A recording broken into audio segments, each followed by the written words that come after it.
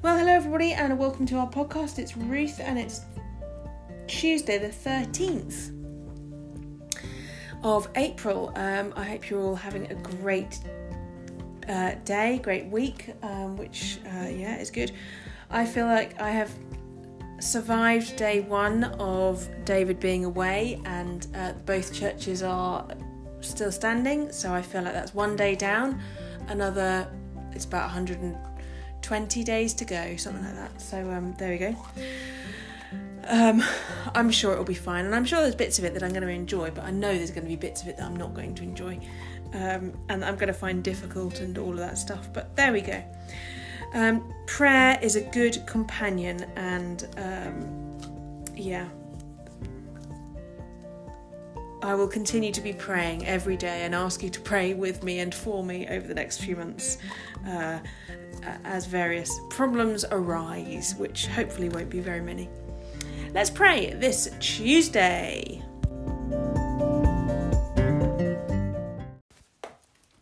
O Lord, open our lips, and our mouth shall proclaim your praise. In your resurrection, O Christ, let heaven and earth rejoice. Alleluia. Christ our Passover has been sacrificed for us, so let us celebrate the feast, not with the old leaven of corruption and wickedness, but with the unleavened bread of sincerity and truth.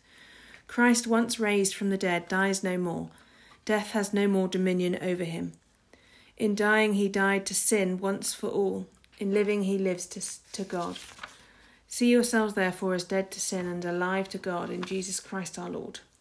Glory to the Father, and to the Son, and to the Holy Spirit, as it was in the beginning, is now, and shall be forever. Amen. And so as we rejoice in the gift of this day, so may the light of your presence, O God, set our hearts on fire with love for you, now and forever. Amen.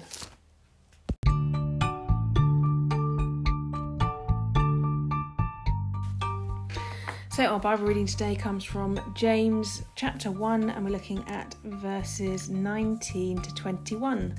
James 1, 19 to 21. My dear brothers and sisters, take note of this. Everyone should be quick to listen, slow to speak, and slow to become angry, because our anger does not produce the righteousness that God desires. Therefore, get rid of all moral filth and the evil that is so prevalent, and humbly accept the word planted in you, which can save you.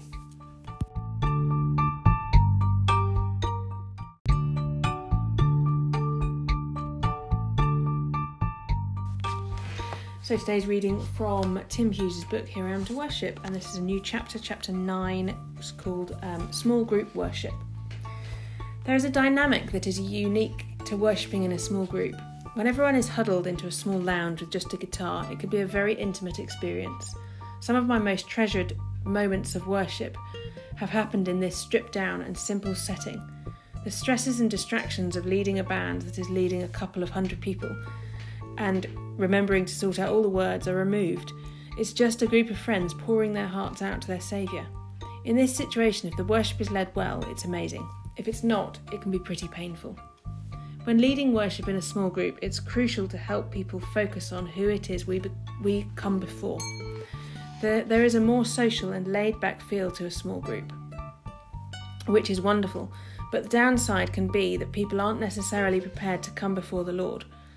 The first thing on their minds is whether they will get a seat on the comfy sofa or have to settle for the hard floor. Matt Redman says, in the down-to-earth setting of a home group, it's so important that we remember to prepare our hearts for a spiritual event. In the way we welcome people, the way we begin the worship, and in the songs we sing, we need to remind people of who it is we worship.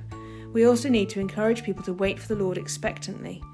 They are more likely to come to a large church setting ready to meet with God.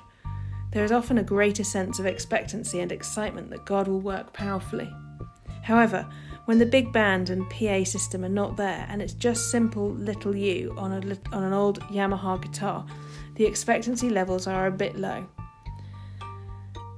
Jesus said, however, that when 2 or 3 people come together in his name, he is there with them.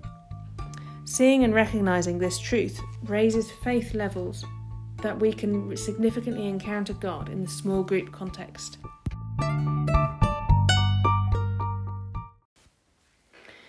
And so now our common worship responses. Death is swallowed up in victory. Where, O death, is your sting? Christ is risen from the dead, the first fruits of those who have fallen asleep. Death is swallowed up in victory. The trumpet will sound and the dead shall be raised. Where, O death, is your sting? We shall not all sleep, but we shall be changed.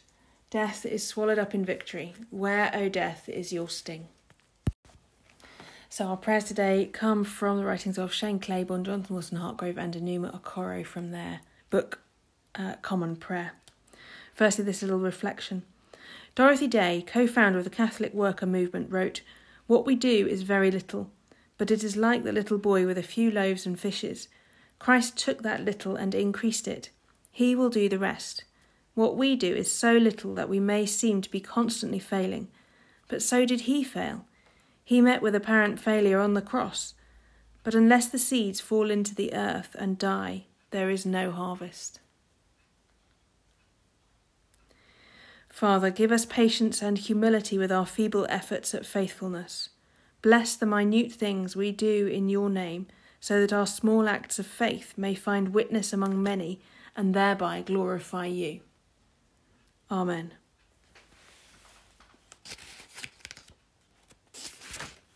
God of heaven and earth, help us to live in this world faithfully guided by your love, which manifests itself in our love towards one another. Prepare us for that great getting up morning when your new world is fully revealed. Amen. So let's join together our prayers by saying the words of the Lord's Prayer. Our Father, who art in heaven, hallowed be thy name. Thy kingdom come, thy will be done, on earth as it is in heaven.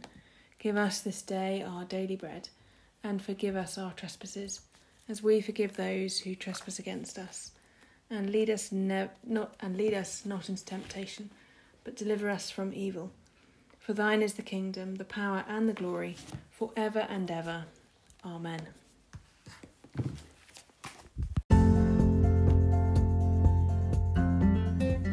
Well, thank you everybody for joining me today. I will be with you tomorrow, Wednesday. I hope you have a really, really, really good day, everybody. I am going cycling this morning with my friend Sarah, which will be lovely. So we're just going on a little run around, which will be nice. And then back this afternoon I've got various meetings this afternoon and tonight. Yesterday I went swimming and I didn't drown, everybody. This is good news. I did not drown. You'll be pleased to hear. It was really nice being back in the pool though. But I've forgotten how to swim because I've forgotten how to breathe properly. So that's a bit of a shame, but I'll get it back at some point soon. Hope you're all okay, and maybe going out to the pub or a cafe or something like that. It's a bit cold, I think, at the moment. I'd love to go to a cafe, but I think sitting outside in sort of 7-8 degrees is you'd need proper commitment. Anyway, have a great 24 hours, and I'll be with you tomorrow. So may the risen Christ grant us the joys of eternal life. Amen. Let us bless the Lord.